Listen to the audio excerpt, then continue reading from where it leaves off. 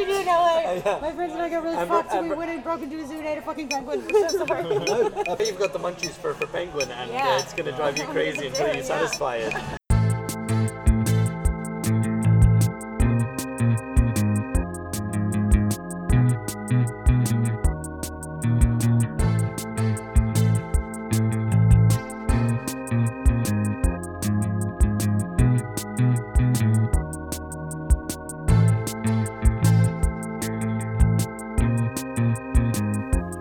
Welcome to the second episode of our multi-part series on the Californian ideology today. This is CaliBunga, Tech, Drugs, and Capitalist Soul. Towards the end of the last episode, we were talking about capitalism and depression, and the ways in which some attempts to treat depression have the effect of compounding the problem. Now what you're going to hear first is more from our recordings at the University of California, Irvine. Myself, Alex Hochuli, and George Hoare were in California in May 2019, thanks to the School of Humanities there, and in particular Catherine Liu. As you'll have heard last time, Catherine is the convener of the States of Wellness project, which is carrying out some really important ideology critique on contemporary notions of health and illness and wellness, and in a broader sense on rationalization and alienation today. Later on in this episode, you'll hear us chatting with some friends of the podcast in a bar in Hollywood, where we analysed what the meaning of recreational drug taking is in a world in which everything must be monitored and measured. First, though, here's Catherine Liu on the industrialization of mental health treatment. It's my suspicion that it was also during the 80s when insurance companies no longer insured against for the talking cure because psychoanalysis was deemed inefficient. And so when you have this chemicalization of mental illness disorder, they'll say, like, I've been going to see my shrink for 13 years and I'm still depressed. Now I take Prozac and I'm not depressed any longer. And so this whole idea of this discursive intersubjectivity that creates a space of complexity and without an accessible cure fits into this idea of accountability and austerity that become the great watchwords of the next 40 years. And we really live with all the consequences of that because there was this whole idea, as you were saying before, that people were gaming the insurance industry or something. They were pretending to be ill. They were going to psychoanalysts. But the other thing was that psychoanalysts were seen as being charlatans who were just taking money from insurance companies and patients without any derivative cures. And so even today, the talking cures today are very, very ends-oriented, like CBT. It's all behavior modification because the talking cure is seen as not really accessible, too expensive. And so everything is very, very goal-oriented, and you get 10 sessions, and you're supposed to resolve this issue. So even psychodynamic psychotherapy is operating under the protocols of the pharmacological industry. So what we've had... The immediate fix, the quick fix, efficiency, accountability, accessibility, these are all terms that get introduced into mental health protocols. Absolutely, and I think a lot of this reflects the sort of way in which psychoanalysis and psychodynamic kind of assumptions were essentially purged from the profession of psychiatry with the publication of DSM-3. Michael Mahoney, who you'll have heard in part 1, talking about psychopharmacology and the reconfiguration of mental illness. Robert Spicer, if you look actually at the directory of personnel behind the DSM-3, it's spearheaded by Robert Spicer, and he appears on every single one of the committees. It's like this real Soviet kind of presentation that you see there.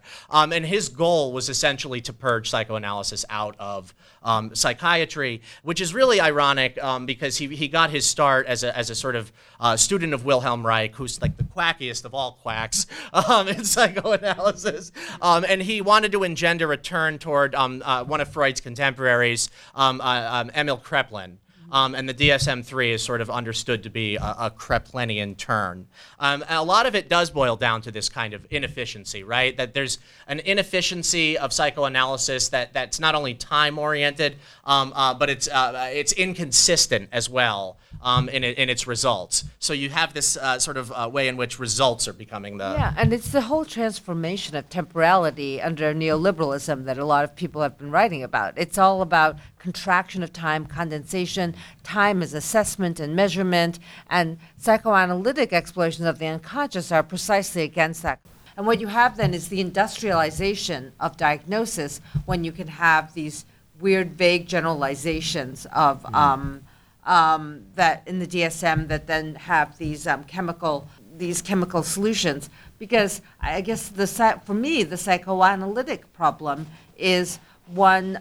It's a problem of non-industrialized intersubjectivity that is still based on exchange, and it's based on the craft exchange. And it's based on the particularity of that craft exchange. So let me actually double back to the question of mood as a way of also broadening it out to the question of capitalism and emotionalism, mood, right? And I think this is one of the really interesting bits that comes out of your paper. I mean, the basic question is, why is mood so important in contemporary capitalism? And we can talk about it in terms of bear and bull markets, of consumer confidence. And it's this ineffable thing which drives the economy in a neoliberal period in which seizing control of the commanding heights of the economy, even in a capitalist form, in terms of, Fordism, for example, of Keynesian management of the economy, is taboo. So all you can do is shift around the edges of moods and hope that you encourage the right sort of animal spirits to drive markets forward, because you can't actually say, for example, we're going to have a mass build out of infrastructure or of whatever sort of energy as a way of driving forward the economy, even under very capitalist terms, without even talking about socialist transformation of the economy. And I just wonder how this relates to the question of illness and how people see themselves, that mood is just something that you can touch around the edges of to make things be sort of all right without any substantial transformation in your own personhood or subjectivity or impact on the wider world. Right, and one of the things I think that's really interesting is that in behavioral economics, mood is a sort of way out of relying on the sort of judgments of individual investors. It becomes an object for talking about certain confidence trends within the market, right? But it's not attached to any one given investor. It's not attached to any one asset. And you see a kind of inversion of this taking place in these advertisements for pharmaceuticals, right? That mood becomes this intensely personal, an intensely private kind of category. But in both cases, I think, you can see mood as this kind of statistical object. It's an abstraction that allows a certain kind of guiding of judgment to take place. So there's an obsession with mood in contemporary capitalism, and new technologies allow for the measurement of it, as well as for the interventionist treatment of moods. This is clearly a facet of the Californian ideology, that is, technology and well-being, but it's accompanied by an insistence on being efficient, productive, and motivated. And this has a distinct class dynamic behind it, as Catherine explains. But I also think there's something like really sinister that happens, and I think this is probably because I'm hailed more as a woman on these kinds of things, where the ideology of wellness is a kind of class struggle from the top down. So that every kind of failure in mood, failure in health, is attributed to some kind of lack of self-care. Mm-hmm. And it's very feminized, this idea of self-care, but you have this all-encompassing sense of ever hyper-vigilant identity, trying to identify things that are not going right. And this is what Ehrenreich talks about too. It's part of the protocol of diagnosis now, that every year you go in and you have to get all of these tests. And in her book, on with that very long title, An Epidemic of Wellness, Natural Causes, she says she's going to refuse all tests anymore. Mm-hmm. Oh, that's a really great introduction. Because the body itself has become this site of constant vigilance to see if there are any disorders. And I think for women, that's always been the way that we've lived. Like, do I, oh my God, I have this flap here. Oh my God. You're constantly policing yourself with regard to like an ideal. And now this has been sublated to like becoming a social hypervigilance. But if something goes wrong, it's attributed to your own lack of control, their lack of appetites. And I was saying to George before this thing that in robber baron capitalism, the robber barons all had gout and they were fat and ugly and unhealthy, and they watched young athletic African Americans and Irish boxers box because they were so beautiful and in shape because they were always doing physical labor and they were not eating very well. Today we have like the capitalist who's super slim, Silicon Valley fit, and the workers are having the working classes having corn syrup basically piped in to their bodies because of the poor diet and corn syrup and salt. So we have the monopolization of good health in the hands of the elites, and anyone who fails to achieve, there's a generalization of feminine hypervigilance. Anyone who fails to achieve wellness is, morally iniquitous and failing, and just failing existentially. And so you can really feel like the working class are just failures at wellness, and wellness is like this very sharp and pointy instrument that's being used to fight against like a different way of being. It's really surprising how much information we collect on ourselves about our mental and physical health, and how happy we are often to share it, or how unwittingly we share it. I mean, a friend of mine has basically something that is against his diaphragm, and it tells him when he's. So it's basically biofeedback. Yeah. So it's connected to his phone, which is connected to his watch, which is connected to his phone. Those professional athletes have that band. Yeah, because he suffers from anxiety. So the idea would be that if he's feeling anxious, his diaphragm tightens up, and then he gets a notification to relax. So that would make me really anxious. Yeah, I know. But it's nothing like being told you must relax right now Yeah. to make you really relax. It's Like, like- F and Exactly what I relax, said. or we're gonna shock you with this bell. Yeah, basically you're being shocked every time you're stressed. You're being like physically shocked, and that's supposed to relax you. But I mean, this That's is definitely it's, out of the wearable medical instrument. That's all part of it. But you're invited or very strongly suggested that you should engage in this yourself if you want to Oh, yeah. be well. And who doesn't want to be well? Because Yeah.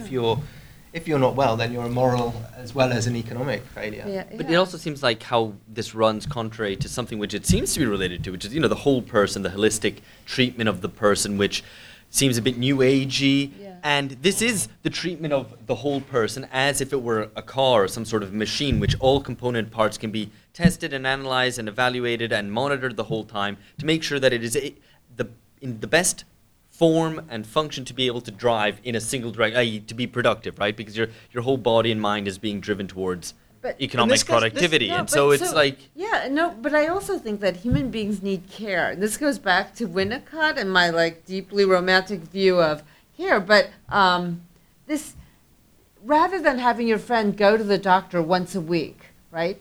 That's too expensive. We have this self-care, which is auto surveillance, be a more efficient way for him to regulate his symptoms. Like in a society where we'd have adequate medical care, people would feel cared for by their doctors. There's a place. Oh, go ahead.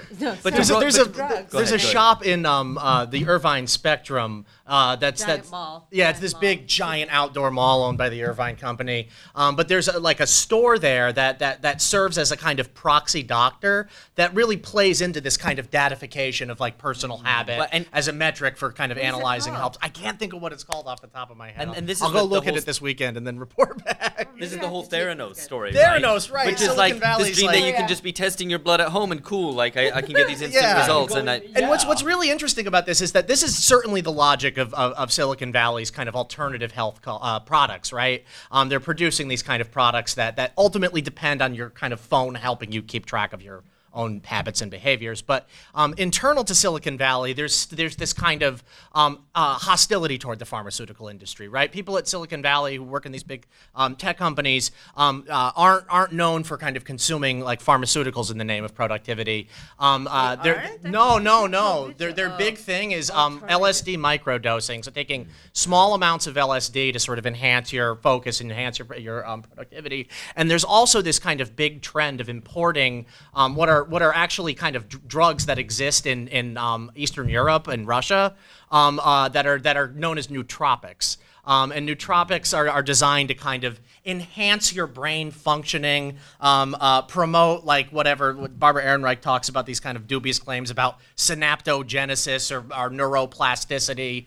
But they're doing this as an alternative to the pharmaceutical products that exist in the United States. And these Russian medications can be very cheaply imported into the U.S. And they don't fall under any kind of FDA. That's self-medication. Like I'm my own doctor. Yes, but it's in the name of kind of being able to stay up and code for 3 days without sleep. One thing we didn't really talk about in the discussion, which often comes in as a key area for the debate over wellness or the claims made for why you should optimize and you should be as productive as possible, is the brain. We now apparently know so much about it, and nootropics are a really good example, that it doesn't make sense not to optimize. It doesn't make sense not to game it.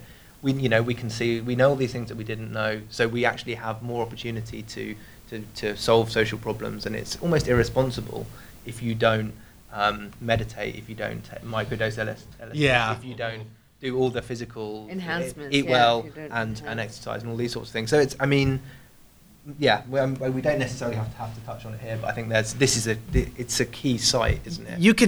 We know about the brain, so this is a tool for us to optimize. And you can see this kind of disconnect internal to Silicon Valley too, because the big VCs and the big CEOs aren't the ones that are kind of like trying to enhance their brain through things like nootropics and LSD microdosing. They're the ones that are kind of sponsoring these kind of fad alternative diets, right? And promoting the idea that they're developing a means for immortality, right? We want to live with Peter Thiel for the rest of time, the like singularity in space, frozen and then unfrozen, dug out. No, it's the aspirational, like the second tier entrepreneur who's trying to bounce up into the top tier. Who needs to perform that exploit? It's like dosing himself, and I know it's insane. But there's also something, to be critical about this, because I mean, obviously I'm sympathetic to, I'm a big supporter of the demand for universal health care in the US, and that seems to be the pat sort of socialist answer to these things, that if you had public provision of health care, you wouldn't have all this other stuff, right? And yes, there's a degree to which it would undercut it, and it would undercut a lot, but it's important to remember that a lot of these the drive for wellness, the constant monitoring, the privatization of health concerns, the constant, entrance of health and thinking about health and your own personal wellness in your day-to-day life, rather than something which is an occasional illness, is something that happens in Europe as well. It happens in places where there is much greater public provision of healthcare. So, yes, it would help. Right? It would help if you had Medicare for all in the US, but it's not entirely going to take this away because there's something that is driving this which goes beyond just the absence of the public option or whatever. I mean, to make a kind of big Vatic claim, I guess, I think part of my project is really interested in trying to demonstrate the idea that the pharmaceutical industry is a culture industry. And that these kind of ads kind of foster into these kind of like public perceptions of health that are not going to get kind of cleared up by just expanding healthcare. In fact, you can argue, you can go even further and say the problem, in the UK where you have the NHS, which is the most kind of wide-reaching public provision, because in Germany, whatever you'll have, you'll still have you'll still have insurance, but it's public insurance, right? In the UK, most medical services are free at the point of service, which is a wonderful thing because it's completely decommodified, at least in terms of the patient and health institution experience, right? That interface is like, I've got a problem, you go in and it's treated, and that's it.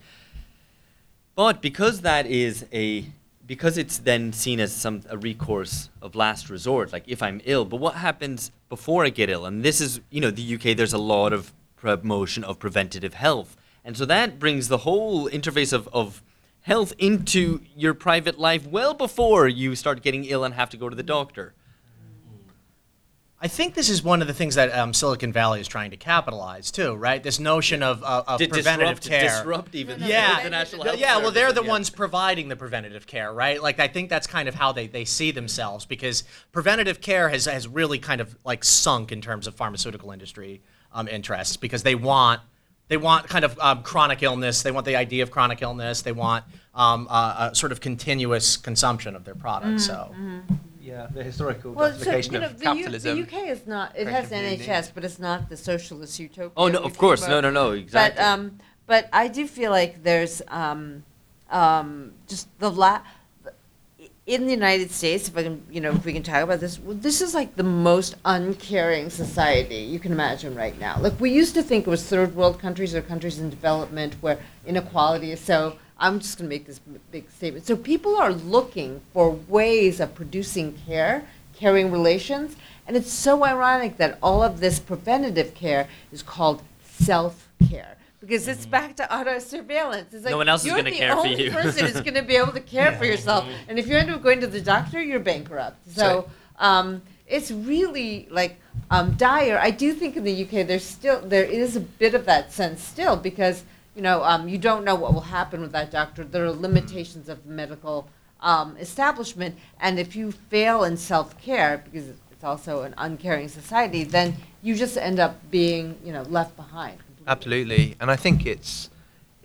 so a lot of this responds to a very real need, an absence of community, an absence of caring relationships, and a movement to the individual, which Christopher Lasher already talks about in the cultural I know I sound very sentimental, but you need a robust collective culture of sentimentality and mutual care that's not reified, and in the absence of that, like, all we have recourse is to these kind of like completely goofy self-care regimes that I feel like really victimize, because that advice industry and all that victimize the most vulnerable people. Now, if you'll bear with us, we're going to take things to a slightly higher level of abstraction. This whole discussion of mood does raise the question as to whether society, in the absence of any utopian visions of a better future, finds itself depressed, and whether the acceleration of time and technological innovation can leave us feeling more stuck than ever. Here's George, and responding to him is Thomas Williams, whose paper No Revolution is Possible, Depression and the Never-Ending Story of Capitalism you'll have heard a bit about in part 1. I guess one question which I had reading the paper and thinking about this stuff more generally anyway is, does this situation that you sketch out where potentially there are these obstacles around demobilization.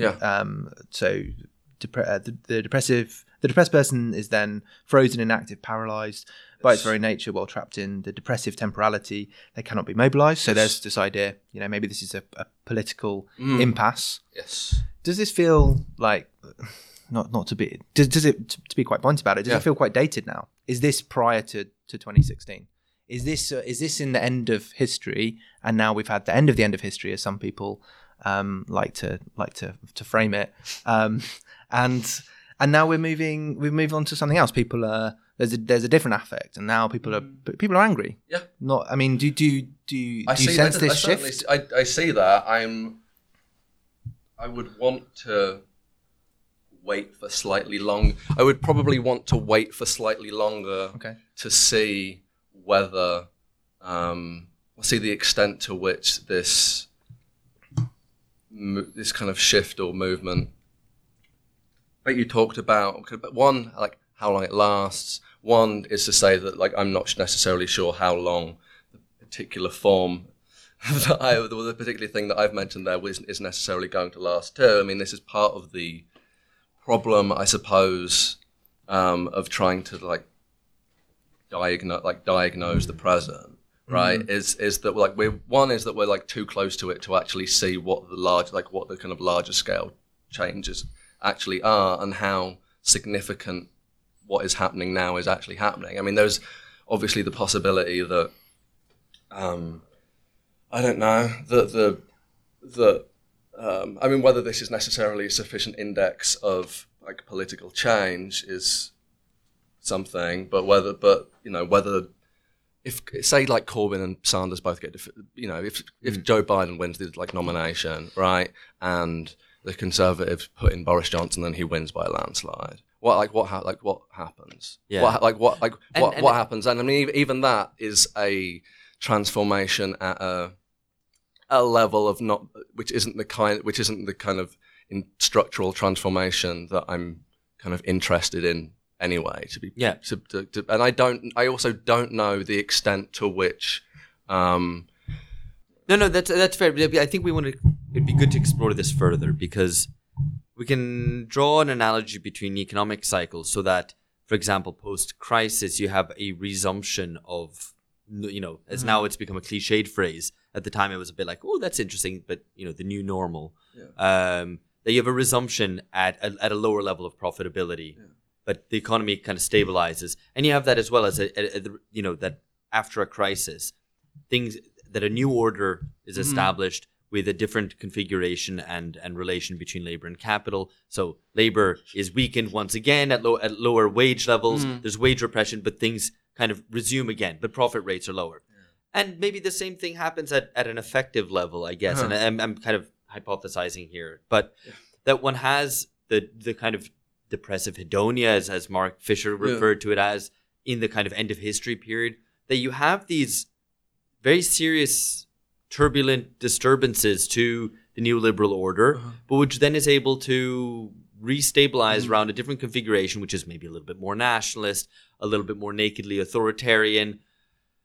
At an effective level, maybe people are a little bit angrier and you lash out a bit more, but that it also doesn't find political expression. So maybe you enter an age of, here I'm really just spitballing, but an age of riots, for example, but completely uncoordinated, unpolitically mediated expressions of anger, but which also are still very much stuck in the self. They're still stuck in a kind of narcissistic age of focus on the self without any building of collective bonds or new organizations which are able to transfer people's affect into actual praxis. So that's a depressing thought, and it goes beyond just Sanders not winning or Corbyn not winning, which we have to accept as a possibility, but maybe there's something good driving behind it. We hope. But it's also possible we have to consider that depressing possibility that we return to the past, but at a different level of. I think that the form of adaptation, or the kind of constant transformation, right, that is inherent in this particular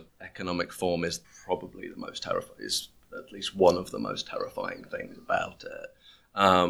But I guess it's a point that we have to take these questions of affect seriously. That they're not just like, but the politics are going to solve it for us. Yeah. Because there is a weird form of responsibility aversion there too. Even though we're being political and we're like, no, I'm getting involved in the Sanders campaign, I'm getting involved with Bernie or wherever you are politically engaged. But if it's just at that at an electoral level, we can see it as a form of therapy. As well, and that's even worse. But even just a sense that you're hoping that the politics will resolve a deeper social crisis, I guess. Yeah. So I think it's really provocative to talk this way, and I want to continue spitballing. But I think one of the things that happened after 1989, like when we had the golden age of centrism come to the fore, is that the really depressing thing about it, as you note in your paper, is that we are told over and over again that there is no alternative. There is no social transformation. This is the new reality. We all have to adapt to it. We can't hope for anything else. And it lasted a long time, actually, with all of these ebullient bubbles coming up through the new economy in California, because you would be told, like, we in America at least, that we're so innovative. We launched, Mozilla. We've launched pets.com. People are making money everywhere. And if you aren't doing that, if you don't have like pet.com or shoes.com, then you're just being left behind. But there's this kind of market ebullience. And then crisis after crisis from 2001 to 2008 ensue. There's a kind of stasis that those crises disturb, but the normative forces of innovation, entrepreneurialism, narcissistic self-expression, those things last for a really long time. And then we have 2016, which is like some shock to the body politic that's been in this state of contradictory neurotic stasis. It was like electroshock therapy when the Brexit vote went the way it did, when Trump was elected. And in some sense, if I'm optimistic, then I say that shock therapy is actually going to be therapeutic because it shakes you out of this kind of depressive normative mode. And when we start thinking about how we can demand a different kind of authenticity or presentation in public spheres. Because the one thing you have to give to Trump is he changed the tone, and here affect theory is important. He changed the very affect of political engagement. He made all of these stuffed shirts, third wayers, look as inauthentic, as plastic, as punishing, as authoritarian as they were meant to be. Of course, he offered a kind of different mode of authoritarianism, but I do have to say, affectually, it was liberating on a very primal level. Now, what that will transform into is something we don't know. But I felt like we were in this like Habermasian kind of stasis where we're all supposed to be dissenting, but in a civil way with regard to the falseness of centrism's presumptions, the falseness of liberalism's presumptions. And Trump just put a big kibosh through that whole thing. So I always feel like we need to have that kind of affectual mobilization on the left. But maybe that's not possible. I love Bernie. I do think he insists upon this kind of the policy-oriented nature of what he's doing. But I do feel like the affectual explosion of Trump, the non-normative ways in which he was excessive and campy and maybe even queer. Like he queered the presidency. He queered the Oval Office. You know, it was like the queer dream come America's true. first camp president. He was like Queer Eye for the White House. He has a campy wife. I mean, the whole thing is like a Queer Eye dream come true. Gilded everything, excessive everything. You could say He's like Liberace. He's like Liberace. He queered the truth as well through. He fake queered news. the truth. He queered Alternative the truth. facts. And so now, Yeah, what do we alternative facts is do? queering the What truth. do we do with this massive destruction? I don't have any solutions, but I just thought this is a different way. Let's think about a different way of periodizing. And I think that's good, and I mean it's a move from consensus, Paul. I mean, I like Jacques Rancière on this, but you know that is an age of consensus, and what is politics fundamentally at its essential level? It is dissensus, right? I agree. Yeah, nice. Good, so we're done here. That's a wrap. Do we all agree? We're done.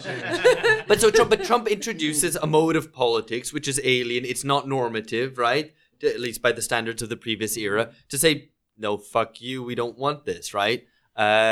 Which was previously only available in the most, I guess, kind of anarchistic declarations of, well, fuck you, I won't do what you tell me to Well, decide something of that we don't era, like you know? technocratic incrementalism. That's like that was like a basic message. Like we don't like your, eggheads telling us what the reality is. And I mean, I suppose this is a return to what we were kind of talking about a couple of minutes ago, but I think perhaps this is only something which has maybe just occurred to me, which is not.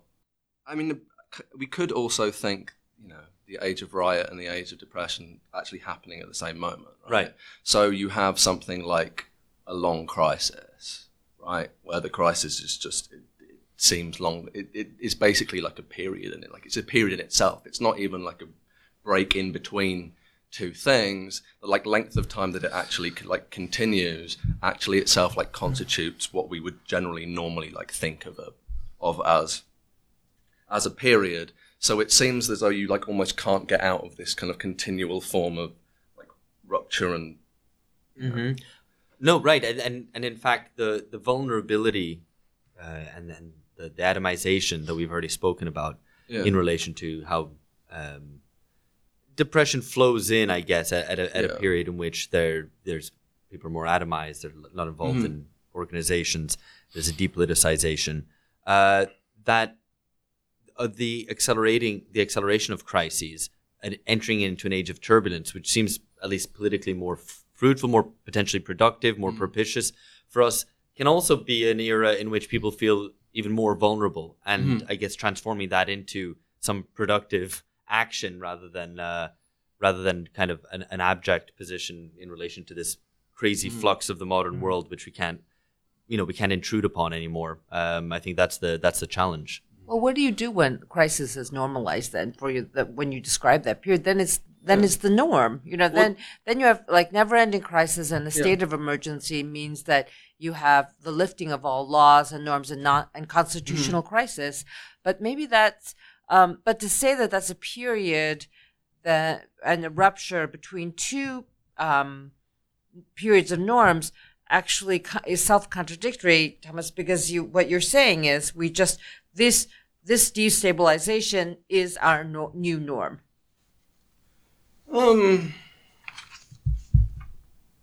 Isn't it though? Yeah, it could be. But then what is another name for it? If it's like prolonged crisis, then we can't call it I'm sorry, I'm looking at this thing from Streak, but he just calls it like a long period of systemic disintegration. Yeah. So, so this is something that Let's I have more on what you think on that Streak quote, because I love it. So maybe you can tell us a little bit. Yeah. So, I'll you can read it out even. Yeah. So, I'll read it out. So it says, before capitalism will go to hell, then it will, for the foreseeable future, hang in limbo, dead or about to die from an overdose of itself, but still very much around, as nobody will have the power to move its decaying body out of the way. Much more likely, we are facing a long period of systemic disintegration, in which social structures become unstable and unreliable, and therefore uninstructive for those living in them. The social order of capitalism will then issue not in another order, but in disorder or entropy. And then he goes on to quote Gramsci. So he says, the old is dying, but the new cannot be born. And this ushers in an interregnum in which pathological phenomena of the most diverse sort come into existence. So this is in a society devoid of reasonably coherent and minimally stable institutions capable of normalizing the lives of its members. So I suppose that's kind of an advocacy by the end for social democracy, right? But then he talks about, the kind of life in this society demands constant improvisation, so substituting strategy for structure. So this is obviously like the last parts of this quote are things that are obviously like already happening, and so you may say that the kind of rest of it has been happening for a while too. So that might be disorder can last for a long time. That's all. I think that's all I'm kind of really saying by that, and that can become a normative structure. Just because it's something that repeats itself doesn't mean that it's not in itself like a mode of like crisis, right? Because there's nothing to say how long a crisis lasts. So how do you and I might not be remembering this entirely correctly, but I think David Harvey's analysis of this is basically, it's kind of maybe a little bit different. So he says from post-war period till the early 1970s, the dominant subject that you had there was alienated, and that could be unpacked in terms of depression. But then from 73 onwards, this is when you had a real this compression of space time. You had basically the flux that even Marx talks about in the Marx and Engels talk about in the Communist Manifesto really comes to the fore. It's extremely accelerated. And so therefore the subject is basically bombarded with information. So it goes from being I think he says from an alienated to a schizophrenic subject. Is this in conflict with what you're saying? Because it would seem to suggest actually that you're saying, right, this current period of disorder leads to depression rather than a kind of a reaction of there's too much going on. I suppose the first thing is to say that I don't think alienation goes away in 1973. And I think it's a good line. Actually, I think we can. I don't know whether necessarily everybody here would agree with me, but I know that a couple of people would. But also that the alienated social relations are inherent to capitalism, right? This isn't something that like shifts and moves over its. This is social relations under capitalism are alienated. So the very fact to say that it ends is to kind of misunderstand this idea of alienation in the first place. The second is to say that if you are to think of whether this is a correct diagnosis, but if you are to think of the prevalence of again like medical pathologies like depression and anxiety, which you might associate with the kind of alienated form, they have. Again, this may be because of diagnoses and and these weren't things that were thought about, but they have also skyrocketed too, right? So I think there is a general overemphasis in this kind of work on space-time over like the domination of time, right? Mm-hmm. Because the domination of time is the thing which is actually inherent to like the law of value itself, right? That's what we sell, right? That's what, I suppose. But this question of time is important because, and it's often not as it seems. I think, I'm a big advocate of thinking about in terms of social acceleration and how fast time moves and how fast time moves in different times and places and the experience of time. But there is an element of that kind of the feeling today that things are speeding up, that things move faster and faster, that the rate of technological change is faster, even though if we can step back and say we know objectively that technological breakthroughs were more frequent and more important in the early 20th century in terms of chemicals, in terms of transportation. Today, you have this whirlwind of innovation, in particular in communications technology more than transportation or other ones.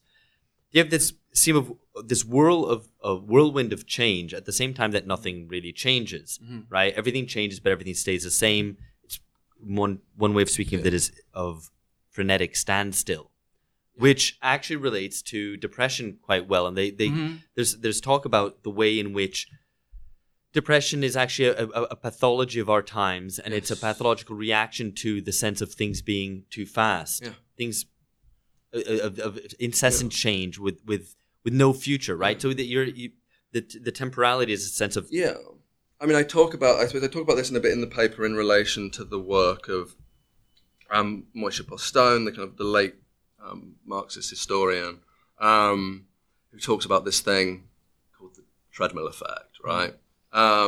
Which is, I can kind of quote this again, but it kind of talks about this this constant transformation, but also this kind of staying the same, right? So the nature of, this kind of change in the nature of social life, it reconstitutes. It reconstitutes. What does it say? Involves the unfolding of capital involves the ongoing reconstitution of its own fundamental condition as an unchanging feature of social life. But then he also then goes to say that the kind of historical dynamic of capital itself is, so this is a quote, so characterized by the constant translation of historical time into the framework of the present, which therefore reinforces that present. It reveals capitalism to be a society marked by a temporal duality, an ongoing accelerating flow of history on the one hand, and an ongoing conversion of movement of time into another. So basically everything kind of basically seems eternal and natural. Everything kind of seems eternal and natural, even though appearances change. This gloomy take does make us wonder what happened to an earlier spirit closely associated with California, that of hedonistic abandon. But even that was superseded by the late 1970s, where you got the seemingly nihilistic punk proclamations of no future. By the 21st century, that idea of no future may have become so taken for granted as to not be visible anymore. So what does that Californian spirit look like today, in an ever more atomized age where the emphasis is on self-care and quick technological solutions, as proposed by Silicon Valley? What does this culture without a future actually look like? Because there have been some expressions of kind of like, even in punk, you're like, Sex Pistols, no future. There's this idea that actually there's a kind of radical turning away from the future, from responsibility, and it's reclaiming your own objection. Yeah, it's kind of cool. That smoking is cool. We all have to accept this. We are in California. Nobody smokes here, but it is cool. I'm saying because I'd smoke. So you really shouldn't. There's a moral critique there. No, but it's okay.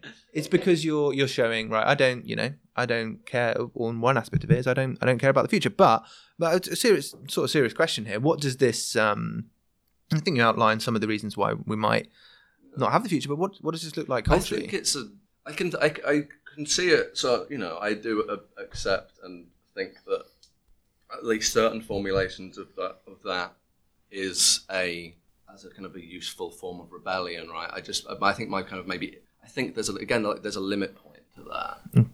There's a kind of limit point to the idea of self-negation. Hey, would you describe it maybe as a sort of a disinvestment from society, and it's a way of trying to get beyond ideology, which ends up only trapped further in ideology, maybe saying no future, like the kind of punk gesture of no future, which today seems laughable, right? Because it's already commoditized before it even gets uttered. But but I think from today's standpoint, you can look at that and go, but that's just disinvesting. That's just going, I'm washing my hands of society. And the other thing is that, I'm not, again, I haven't really thought this through, but I'm not sure if some of these forms of reclamations are much more than like an aesthetic choice, right? Because again, like someone who is maybe actually entirely abjected wouldn't see this idea again, like wouldn't necessarily perceive this idea of like reclaiming their own abjection as being something which is in any way like liberatory. I don't. Well, so or wouldn't even be able, or even actually wouldn't be able to do that because they wouldn't have the kind of means or capacity to at that point. So I wanted to say that with punk, there was still enough in the belief in subcultural innovation that even in its most nihilistic, or maybe especially in its most nihilistic, no future sensibilities, there was a sense that you were remaking the world. Mm-hmm. And that you were going to really transform life. So actually, in fact, it was very optimistic. And the few people who were able to make a living out of it made a huge living out of it. Like I just read Patti Smith's biography as well as Kim Gordon's autobiography, 2 memoirs. Mm-hmm. And it dispersed into the star system. Like millions of people were in their garages playing guitar badly and believing in this kind of liberation, but a few people made a lot of money out of it and were able to actually live and continue to live downtown. What I think is really sad about what's happened today is that kind of youthful enjoyment or hedonism or transgression every path seems so reified. And I feel like what I understand about your youth is that there is less room for experimentation, less room for failure, less room for hedonism, less room for this kind of joyful nihilism that is about world breaking and remaking. I think there are material, reasons for why that is, but maybe the tenured radical temporality has to do with the enjoyment of those nostalgic moments of youthful world breaking and world making. And what you guys don't seem to be met up with is like the exhaustion of all of those alternatives at the same time that because of social media and the algorithmic way in which all of you have to make yourselves visible, both to the profession and to your peers, is that there's like the full algorithmic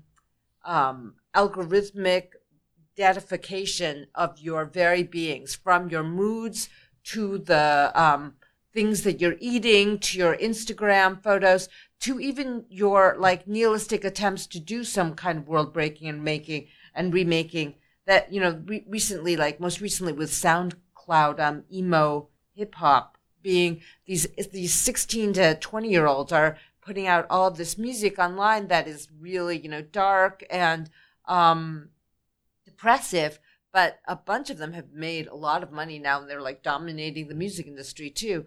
So I feel like capitalists so ready to extract value from the culture of no future. And and it's a legitimate culture. Like every young person should feel like they can make and break the world, but now you have to feel like you can make and break the world and then make a lot of money out of your attempts to make and break the world.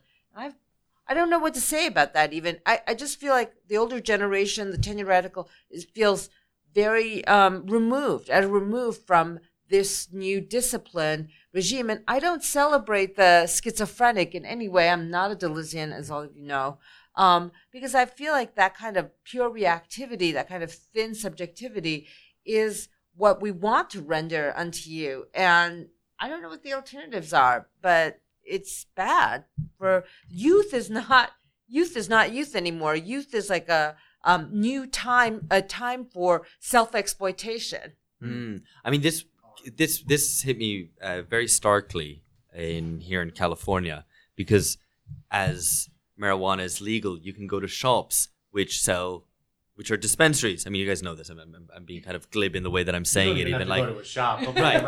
No. But right. But I think that the shopping experience. I was in one of these places which is basically an Apple store of weed, and like I'm just going. This is kind of weird. This is kind of weird because, and what was weird about it was precisely the lack of enjoyment in it. It was, it was so sterile and so like, hi, we're respectable middle class people, and we're coming to buy weed. And excuse me, shop attendant, could you best advise me as to the correct strain to treat my ailment? And it's sort of medicalized, but also because it's no longer treated under the medical regime, but it's just legal. It's kind of this in between place, and it's like uptight wine buyers being like, oh, I'm not sure about the 88 Merlot, and it's like, but this sativa strain leaves me a little bit neurotic, and the enjoyment of, hey, let's get stoned and get fucked up is just completely not there, and actually would seem totally inappropriate if you were in there like, hey man, what's going to get me the most fucked up? And they'd be like, that's not the way we do things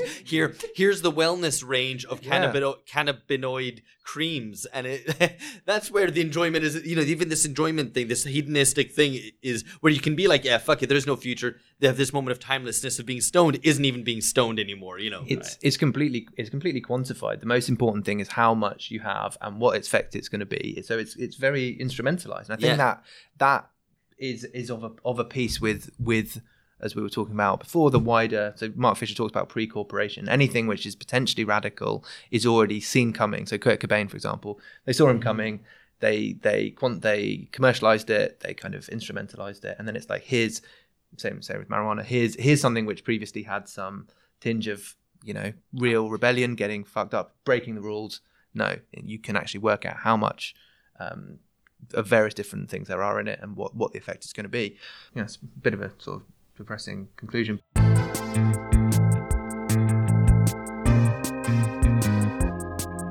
So has taking drugs become like really lame?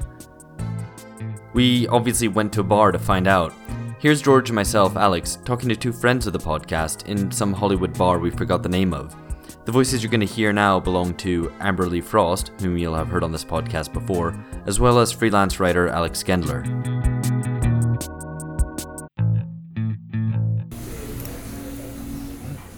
But this is the thing, right? About weed, about marijuana, Food. It's You're gonna break it down for us. It's just break it. Yeah. No, it's just for me. It's like Joe Rogan now. No, yeah. Yeah, it seems like weird things to do in LA, and I was like just looking. I was like, oh, Joe Rogan is on. Joe Rogan's on. Just on. He's always on. He goes like 3 hours a day, doesn't he? Maniac. But it's like growing up, not even growing up, but like as of my 20s. Like I don't know anyone who smoked weed like in the UK. Like or and like they do. No, but people did hard drugs. Right? And they do pills and shit. Yeah, pills and coke, and but like weed was like, why are you doing that? Like, well, that's and now kind of lame. That's teenage. they have a weed that is like a hard drug there. Yeah, where it's like, Because British people have no chill. No. They cannot calm down. Yeah. It's like they can't even drink. They have to binge drink. Yeah, that might be right. Yeah. Their drug culture. They looked at weed, a drug that made you sort of calm down and relax and mellow out and feel like sleepily social. And they're like, let's turn it into something that makes you see God, like. Well, but so there is no the only kind of weed consumption that happens is kind of subcultural, right? So it's like those people who are into weed, so you're like slightly hippie-ish or slightly, Rasta, or you're slightly, you're basically this guy who was subcultural. involved in the Labour Party who would not leave me alone about trying to fucking smoke weed with him, and I'm like, why is that? Why are you like that? And I asked my friend, he goes, oh, he's like, because no one smokes weed here, and he thinks you're American. Yeah. And we do smoke American. Weed, but he's like, he thinks because you're American. Right. You just get. And I've talked about smoking weed on the show, but I was like, no, this is that terrifying British weed that like makes you right. But the experience flip mind side to gap. that, like in terms of the American experience, is precisely that it's become. I don't know. It's weird for me because it's like, oh wow, this isn't like teenagers, trying to get high and whatever and just acting silly. It's like, I'm gonna go into a shop and buy weed like I would. Coffee. There's a certain connoisseurship, Yeah. right? Yeah, You're yeah. like, okay, so it's sativa strain, da da da da da. Yeah, no, And like, bud- oh, can you you know what they advise call me them? on what the They're called bud tenders. right? Bud Okay, tenders. Bud tenders. fuck that portmanteau, but I mean, honestly, I just like getting high. I think weed nerds are fucking virgins. Like, I don't understand. well, right, that was my, They try and tell you about, okay, so here's the, and I'm like, But that's the one thing that you're not really allowed to do, or to want to do, is just to get fucked up. You can't just want to get high. No, I love there it. has to be, but there has to be an instrumentality to it. Yeah, These it- rules it, don't it apply has to to be a you form of specifically. conspicuous Yeah. consumption. Yeah. I know, I'm disagreeing with ideology as if he was telling me if he was telling me to subscribe to it. yeah, or like when because people I'm high. when people disagree with like it's generalization, it's like it's a generalization. It doesn't apply to everyone all the time. Right, like, right. calm down. This is No, that's what I'm generalization. saying. That's what I really believe. Yeah, that what the. No, yeah. So then that's why it's all quantified, and it's like going into an Apple. Which I guess is So- fine. Which I guess is fine because it's it is just alcohol is a drug and it's another drug like that, and I guess that's fine. I Yeah, guess but I it's don't just like those motherfuckers either who get really into like I don't like beer nerds either. right. Not to be confused with the beer nerd who is a friend of ours, who I think only drinks Blue Moon. But I'm kind of a beer nerd. That is a cool beer. terrible. My brother's a beer nerd. He's a brewer even, so it's like next no, level. But he's like, a brewer. right. So Not this. So like, okay, Right. this is a professional thing. yeah, Like yeah. it would be weird if But he you had, knew but, he someone. had, but he had to be a No, beer that nerd to get cappuccino. into the Like, position. okay, Yeah. it would be weird if you knew someone who knew the basics of cat anatomy, but didn't have a veterinary degree, right? Right. So people who aren't brewers, who are into beer, I'm like, what are you doing with that Or just beer? really into cat paraphernalia but don't have cat. Like Yeah. don't have a cat. Oh, just yeah, are yeah, like yeah. just It's like I'm really medicine. like I'm the cat you're the cat fan. But it's like, oh, so how many cats do you have? Oh no, none. I Yeah. Yeah. They're posers, is what we're saying. yeah, right. Exactly. Also a bit There's a word sinister. for that, yeah. But it's surprising how many numbers are now associated with having a beer.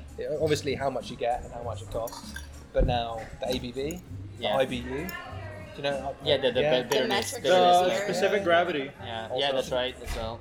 Yeah. So you need to have. I mean, surely it's just a type Oh my of beer, god, they're turning and it's beer a into standard stem. amount. That's so. Yeah, I mean, and you know, I like. Well, I like I do have a good friend in Vienna who is a chemistry grad student and runs a brewery, and they let them use the school's like chemistry lab to do all their brewing and stuff. I don't know, it's pretty cool. He I makes mean, look, really good shit. It is I not like cool. good. I like good. I'm a bon vivant. I like he's a good huge nerd. things. Yeah, You know, sure. I I like like nice things. but beer is also one of these things which is meant to be consumed while you're doing something more interesting, like Right. talking to your friends or Mm-hmm. whatever, right? you And have to disagree. The appreciate drinking beer is the the, more interesting. the, bit yeah, of the yeah, just like, conversation. yeah. Yeah. Or Depends on well, your no, no, friends, but really. you know, beer geeks. The conversation revolves around the beer, which is a bit like wine geeks, and Mm. it's also bad when it's like. It's just a I don't- slobbering over like, no, but the 83 Merlot is just the, you know, and you're Yeah, like, no, it's I disgusting. don't. You're that guy, and they specifically got into being beer in that way to like be that guy, be Yeah. the wine guy, blah blah blah blah. But that's too out of date. That's anachronistic. But they are exactly that guy. But then there's the thing about weed, right? Where it's like, so that same thing is happening, they're that right? guy The same, it's the same too. thing. Yeah, yeah, yeah. Well, but but- if That's this, less but if this is attractive the than both generalized, the beer and the wine guy. but if this is the generalized middle class experience of consuming weed, or you know, marijuana products that get you high, then I don't know. Then that's one kind of strange, and two, like then you think, okay, but what's the effect of the drug? It's just I don't know. There's this element that you can just. I don't know. I haven't got my mind. Are you becoming war on exactly drugs? untangled. I'm pro alcohol and I'm anti weed. Is kind of what I'm maybe getting at. I don't know if that. Most people are. Yeah. Not that I'm like. No, you're talking about the mass sedation. It's that Okay. because it's a thing of like going through your regular day, and you can go through a high. Yeah, Whereas, yeah, like, yeah. I'm not going through my day. Yeah, you're not drinking, getting like, I'm an fucked up. alcoholic then, Yeah, yeah. because it's like Yeah, that's yeah. crazy. Here's the other thing. So- That I think that touches on this thing of drugs as self-medication under like capitalism. Yeah. And like this idea like Well, and people get to do that and feel like, well, I don't have an opioid addiction. Yeah. yeah. No, but I mean, it's Yeah. not just that. I mean, And also, like, even, I don't have emotional difficulties with Yeah. people because I'm not really feeling anything. Well, yeah, I'm stuff like just- weed or psychedelics or even like benzos or whatever, and the fact that like it's not like you said, like teenagers getting fucked up to have fun and have like a totally abnormal experience. It's Yeah. like, oh, this is part of my day. I come home and smoke a bowl and like pop some pills, even like before they have to like go out to the store or something. Yeah. It's just like yeah. it's like it's something But they it's do like to get through the day. It's like instead of, lubricating, and so like we're taking Yeah. this out of British people, like lubricating every social interaction with alcohol because you can't interact without it. I'm actually okay with that, but weed is like But just also, lubricating if you're all all the time. doing it Yeah. together, is the You're doing thing. it together, It is a social lubricant. Yeah. Yeah, Whereas it's weed social. isn't. Whereas weed is just like you yourself, Yeah. kind of. I think there's See, a, there's a this is also one of the things that I realize I am a project stoner. A what I stoner? am a project stoner. So Okay. I'm like, hey guys, let's go Let's to a do party. this and Okay. And that's not how most people experience weed. I think it's because it's, Yeah. it's part of a kind of wider general trend of just managing your hedonism completely. It's like, Yeah. okay, I can't go beyond this point. Like, I need it to self-medicate. I need it to Sure. release just enough without getting completely fucked up. So I need to be able to go back to work on Monday. But in order to do that, there's a friend of mine who's very into his raving. I was telling you about. Yeah, I was gonna He ask also you. microdoses LSD and all this sort of stuff. But he's like, okay, well, you need to take this pill at this time and this pill at this time, and before that, you need to have taken all this these optimization. This Yeah, it's optimization. fat soluble vitamin C because awful. that reduces the come down, and then afterwards you need. And so going on a night out with him is taking all of these things at a certain point in time. Who wants to? It's kind of cool, but where's the like cutting loose? Where's the actual? Isn't It's the a very whole point of, like, doing neoliberalization. drugs- Well, yeah, it's like your Yeah. schedule, like Yeah. everything. Isn't the whole point of doing drugs also to like disrupt ritual and like do something sort of different? Maybe, but but drugs have had their own rituals as well, right. For Right. ages, right? It's like, oh, Yeah, but I not use the, the way bong, I like- do them. No, but everybody has, like, Well, it's a certainly, counter- it's a- certainly as a teenager, if you start taking it's drugs, a then you're ritual, like, how you read the ritual of like rolling the joint and passing it around, Yeah, right? yeah, There's yeah. certain codes and rules about how you do it and That's whatever. organic social stuff. You're Well, not but talking about like ayahuasca nerdy. No, okay, no, I'm not. But there's rituals just in maybe Yeah, more even banal that. sense, like of. Pass No, the but coochie, that's pass the fine. coochie to the left-hand side. Right. Right. Dutchie. But yeah, but no, it's like those aren't what I'm talking about. I'm talking about like the idea of like they're taking it when you're scheduling it in that way Yeah. more into the realm of like a hyper ritualized thing. Yeah. Not like something that just happens out of like. Oh, the it's social de-ritualized because it's not. There's no. The whole point of a ritual is it's sort of like conventions that are sort of arbitrarily defined and like only Right, sustained right. by the shared This community. Like optimization can Yeah, inherently yeah. not be ritual. yeah. Right, This is just right. like, oh, we take this at this time. It's completely capitalist. Well, but It's, you stripped could of all, even imagine a ritual. consultant or a coach of some sort saying, "Let me optimize your drug taking for you. Yeah. I'm going to measure your, levels of serotonin and And whatever that's so else, and not equilibrate fun. your thing." That's the opposite of like ritual. that with sex. Huh? It's- Well, it's- right, yeah. It's With completely women? Yeah. it's completely rationalized, right? Yeah. So there's no element And there's no of spontaneous, the irrational or the spontaneous, which means that you do get more bang for your buck in one very, very narrow sense. And if you're, I'm not defending it, but it fits in better Yeah. with other things that people have to do. It's, Yeah. And that's a real shame. That's a real shame It's a shame, yeah. that you don't have But it's any rational. ability to be irrational. Well, I mean, if I could guarantee It's a one like completely completely verboten thing. unhinged hedonism for a definite period of time, and then I could be like ready to go to work the next day. It's like Yeah, great, yeah, yeah. I can get fucked up on a Tuesday. But morning. that's the paradox. That's the paradox because it is never completely unhinged hedonism if Yeah. you already have in mind that It's there's gonna- this yeah. narrow window Yeah. within which No. true hedonism would be like throwing out whatever your Right, alarm clock or whatever you because set the 3-day bender where you just fucking disappear, like Right. it's Yeah. not happening. And you Right. fundamentally can't optimize hedonism just Yeah. the way you can't optimize ritual. there we go. because you have to, for Okay, it to be we've truly had- unhinged. That's some good work here. There has to be storytellers. a small. Well that's done, a- everyone. well done. We've come to some. We're making some points. We're making some progress. Yeah, because there has to be a possibility of not coming back if it's really unhinged. It's Yeah, untethered, yeah. and that's There's no. Quite Which right. just I sounds think they're quite which just exciting. sounds frightening to me. Like, ask me 10 years ago. I'm like, oh, that sounds great. I'm like, Yeah, yeah. that sounds frightening. No, I don't. I know you're getting old, man. ask I me on know. Sunday afternoon, and I would have been like, no way, no way. Fucking hell. We need to reassess what reality is here and just What were you thinking it was? What was the what were your concerns? Oh, he was I love it when people try and recount where their head was when it happened. So basically, all of the facts of reality, I mean, I could establish them in a fairly logical way. Like, we were in California, we were in LA, you know, that this is what happened. But they didn't ring true as I thought them. I was like, this intellectually, I see where it makes sense, but it doesn't have that feel of reality. And so I was Isn't that the psychological phenomenon of derealization? Is that actually a real Yes. thing? Yeah. Well, You can also have depersonalization, where you're like, you're talking and I know you're there, but you're not real. Yeah, right, okay. So, but I was not expecting this at all. I was like, okay, this is just going to get pretty stoned and just walk around. Well, but also you And I was were like, this is projecting your fucking own state to everybody else. So he was like, so our friend went to get in his car to drive to his friend's house, who was also very stoned about the stoned as I was, and he was like, we have to stop him. We have to go back after him because he's gonna get in his car and drive. And it was like, no, he's fine. Like, if he's at the level that I am, which I assume he more or less was, like, he's maybe a bit too stoned to drive, but more or less fine. He's not like you are, and being able to, you weren't able to disentangle like how you were feeling from how the whole world basically was. Like, the world is stoned, or at least the people you're with are also equally. Maybe this is a problem that Rad Libs have. What? They can't disentangle how they're feeling from how. Well, no. But like, Aren't you outraged? No, I'm like, not. That is literally a definition, at least the one I prefer, of psychosis. You can't tell the difference between the way you feel and the way the world is. Yeah. No, and I think I could still realise that it shouldn't be like that. Yeah. So intellectually, that's frustrating. So I was still had enough of a foot in reality. Right. So it wasn't but you were like, having it wasn't niggling doubts that but you it wasn't like quiet. acid where you really you can't have tell. no idea what's really happening. So it's at like least that it thing was- where people it was who get alright. they get a certain part of their brain damaged, and like they get this thing where they're convinced That's that you, mate. Your everyone. brain's damaged now. Well, I mean, drugs kind of do that temporarily, but they get this thing where if a certain part of their lobe gets damaged, they're convinced that everyone around them is like an imposter.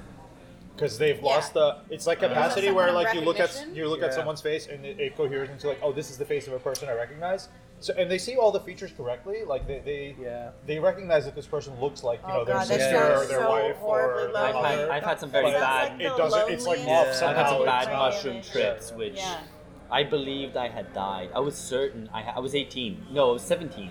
Last day of school, took a bunch of mushrooms, which were legal at the time, and just psychedelic mushrooms or just normal mushrooms. Oh, just Champion de Paris in my salad. No, like. And they were so good you thought you died. yeah. This salad is so bad. I had thought I had died. No, like ate psychedelic mushrooms and just genuinely like was crying my eyes out, trying to call I think my parents to try to be like, I'm dying. Help me. And my friends had to keep taking like this clunky huge mobile phone away from me and just being like no, and then like these tissues flying everywhere, which were tissues that I'd been crying in so much that and then finally like things calmed down a little bit and walked out of the woods, and it was very bright out, and I was like, oh, so I'm dead and this is like heaven now, and we're walking, and we took the metro, and it took all the way. Huh? Were you upset? I was upset. Yeah. And my girlfriend, I had to like go through the school yearbook to like check that I thought her photo would be missing because I was there. Anyway, some confused thing. And she was there, and I was like, and this was at a pool hall that we went to, and it was like gone on the metro.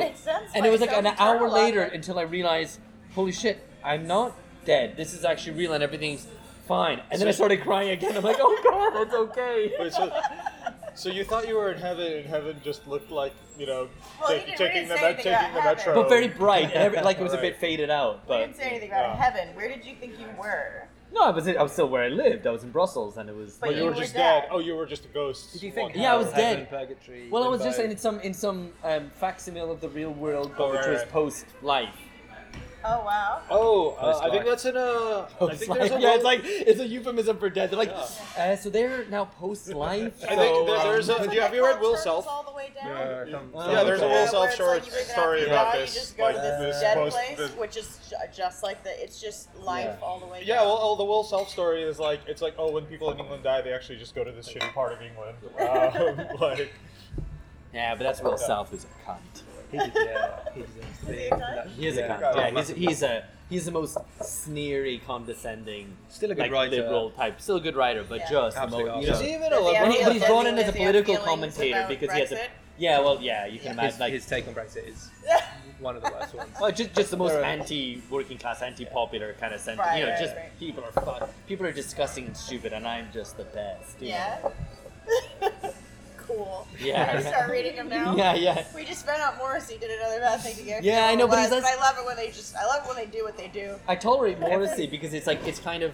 He's a musician, I don't care, but because he's a writer and he gets invited onto political panel shows. No, You're like, but oh, what I are you think they doing should there? invite Morrissey on the panel I'm show. fine with every that. time- Just saying, Yeah. two nice things and then one really racist thing, and you're having to measure out the weight. It's like, what Every is ti- this idiosyncratic person? Every time he Yeah. talks about politics, Yeah. I like his music more.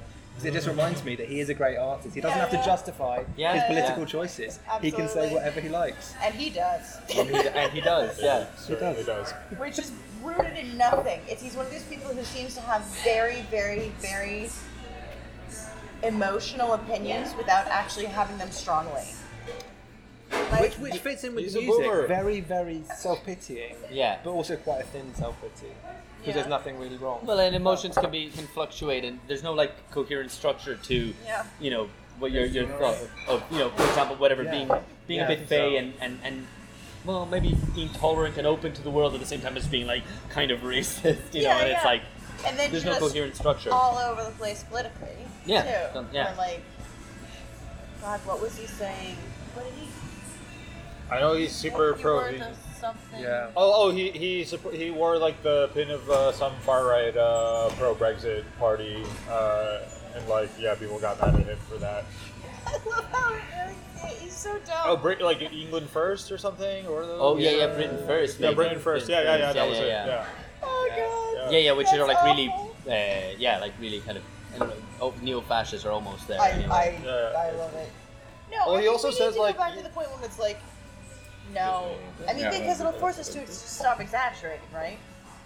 When a pop star actually does do something pretty awful. Yeah. There was a thing where I think he Eric said that- Clapton just shot off with a bunch of N-words. Oh yeah, but And that was just normal Really? in I the didn't even hear- 70s. Yeah. I mean, I because think he's one of the biggest. we've had some Clapton on in the car because convertible driving down the Right, freeway, we right, had to right. do that, right? And he's like, oh, Eric Clapton, what a piece of shit, and he wasn't even a bit aware of the I didn't even the know N-word that. bit. Oh, he just is definitely a piece of shit, and the music's boring. Awful, I'm not a big man. Clapton fan. You and ever- then Do you remember the band it's Anal Cunt? so yeah. Yeah, they had a song called. It was addressed to Eric Clapton, and the song title was "Your kid killed himself because your records suck." It was. But that's That is a strong that title. was a problematic artist. Not fucking Taylor Taylor. Swift for fuck's Right? sake. Yeah. Who Clapton? Yes. Or Anal I Cunt. mean, Okay. yeah. But- The Exactly. song, Right. Layla was about an underage. No, what am I thinking of here?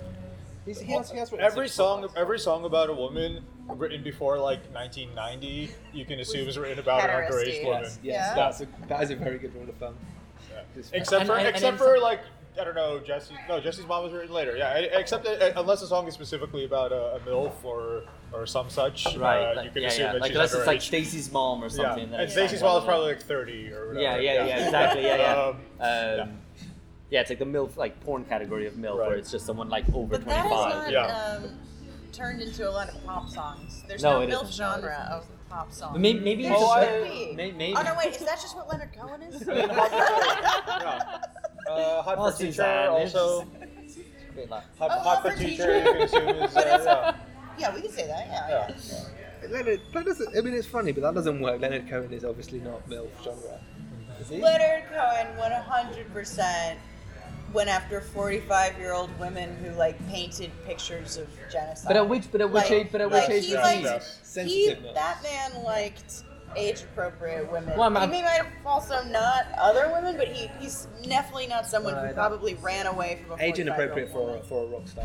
Yeah. You need to. Yeah, it's like half he was every 60 actual and they were 45. Maybe in That's some like distant inappropriate, future, people will look back and listen to whatever 70s rock and be like, "Whoa, those guys really like their daughters, didn't they?" Pretty wholesome. Pretty wholesome. This is wholesome stuff. It is kind of sad that everything is so explicit now, and I don't mean in a moralist way. I mean in an aesthetic way. No, because, yeah, there's no. like there's no subtlety, Yeah. and people used to really have to dance around shit. Yeah. Which is funny. Well, constrained art is often better art. Yeah. You know? I mean, give people absolute even just like freedom, they'll just go wild. sexual pleasure, which is like has a tension and a release. Oh, yeah. If there's no tension, you're like fucking in the ass. It's like, oh, okay, well we're just there now, aren't we? Right. I think it's probably because people don't, the audience not getting it is way worse than kind of patronising to your audience, right, yeah. So you can't ever make them work and then not get it. You have to instead say, you have to be explicit. And this is why This song's Adorno. about anal sex. This is why Adorno was wrong, because Should not be. Adorno had that whole part in in the Dialectic of Enlightenment about like the entertainment industry and how it's all like it all substitutes simulacra for the real thing, and he had that whole passage about instead of like showing the breast, the television show us like the outline of the breast in the sweater, and I'm like, no, just wait 50 years, they'll be showing the breast. Right. We've got a problem actually that every single recording we've done, and this is maybe the 6th or 7th over the course of a couple of less than 7 days, has a mention of Adorno at least once in every single one, and this is You a know problem. what? I mean, if it comes up organically, it's fine. Yeah, no, we're just gonna have to now. Or Well, you can- Someone's been asking, you guys weren't the ones who brought it up us this to do an time. episode on Adorno, and we're like, I don't want to have to fucking read Adorno and Yeah. have something to say. I don't feel like doing that. But someone keeps nagging us about this, and now this is just Chris to the You can Adorno just do supercut. supercut. Yeah, Yes. Adorno supercut. Okay, settled. Yeah, just it wouldn't really hang together in an episode. You want a fucking Adorno episode here? Here's some people mentioning Just Adorno like and the not really. stuff on the cutting room floor Yeah, that you yeah. just staged It's together. like that supercut of just Trump saying China, like Right. in a Yeah, yeah, racist, yeah. It's soothing after a while. Well, China. Adorno.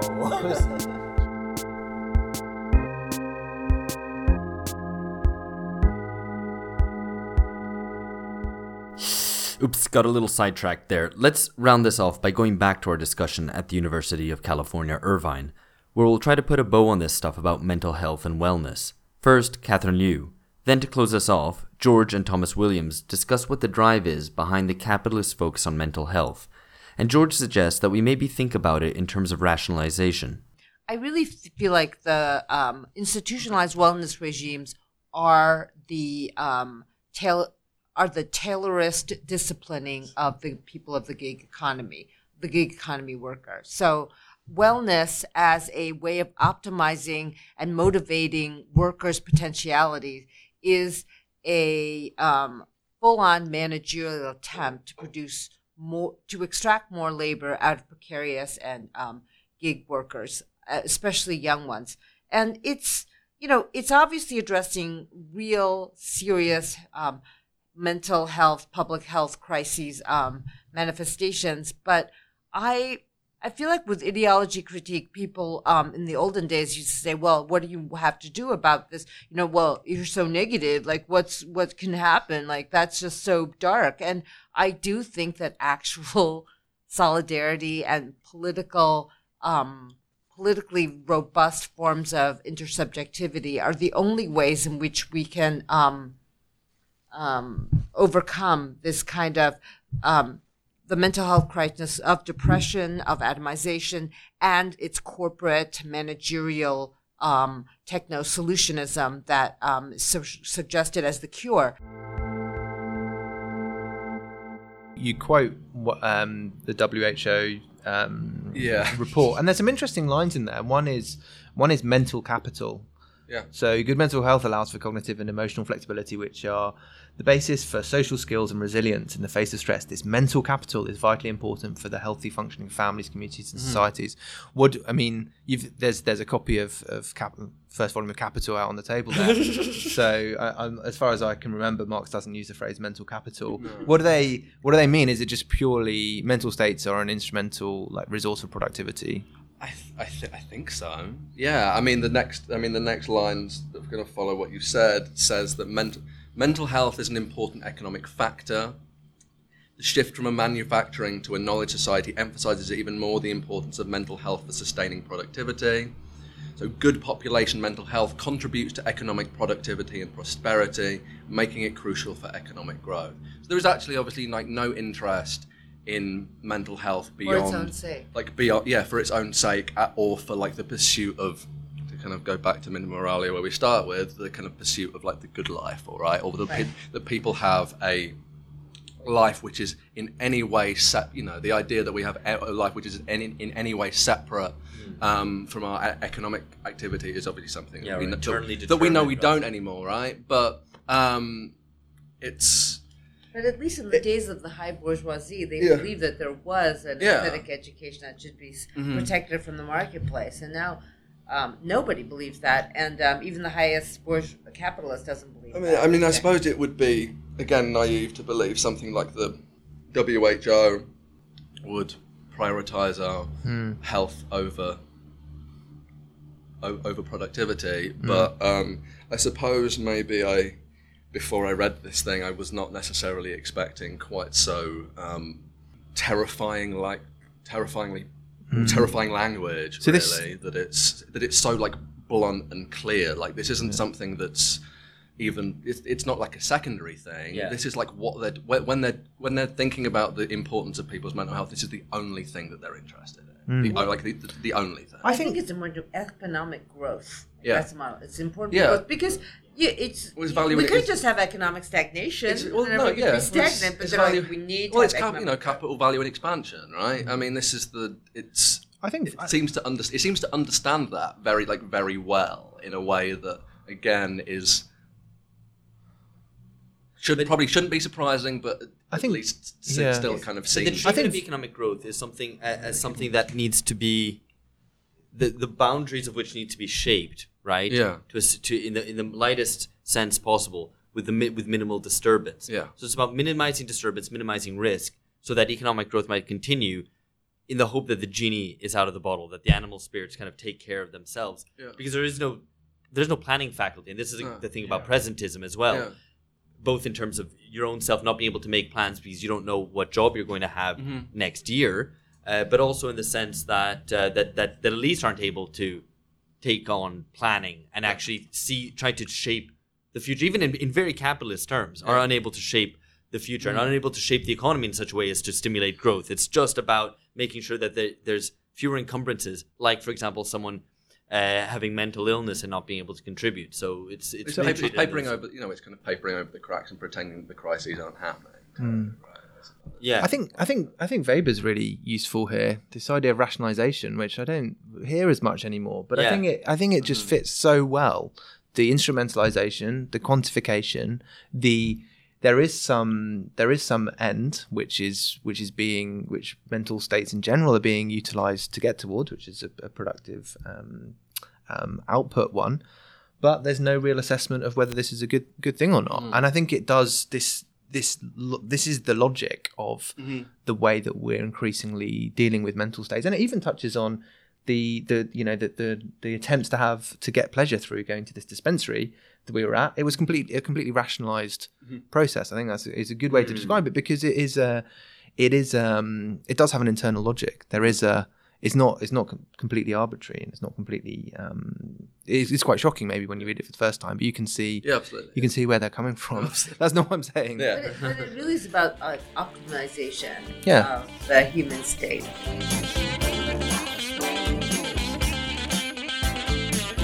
All right, that's it for part 2. In part 3, we delve into the new class structure that has given birth to the Californian ideology 2.0, and how this plays out in terms of cities and suburbs today. As a provocation, consider whether these developments we're discussing actually represent the end of the American dream. Or maybe even further, it's an American nightmare, one that's coming to you soon.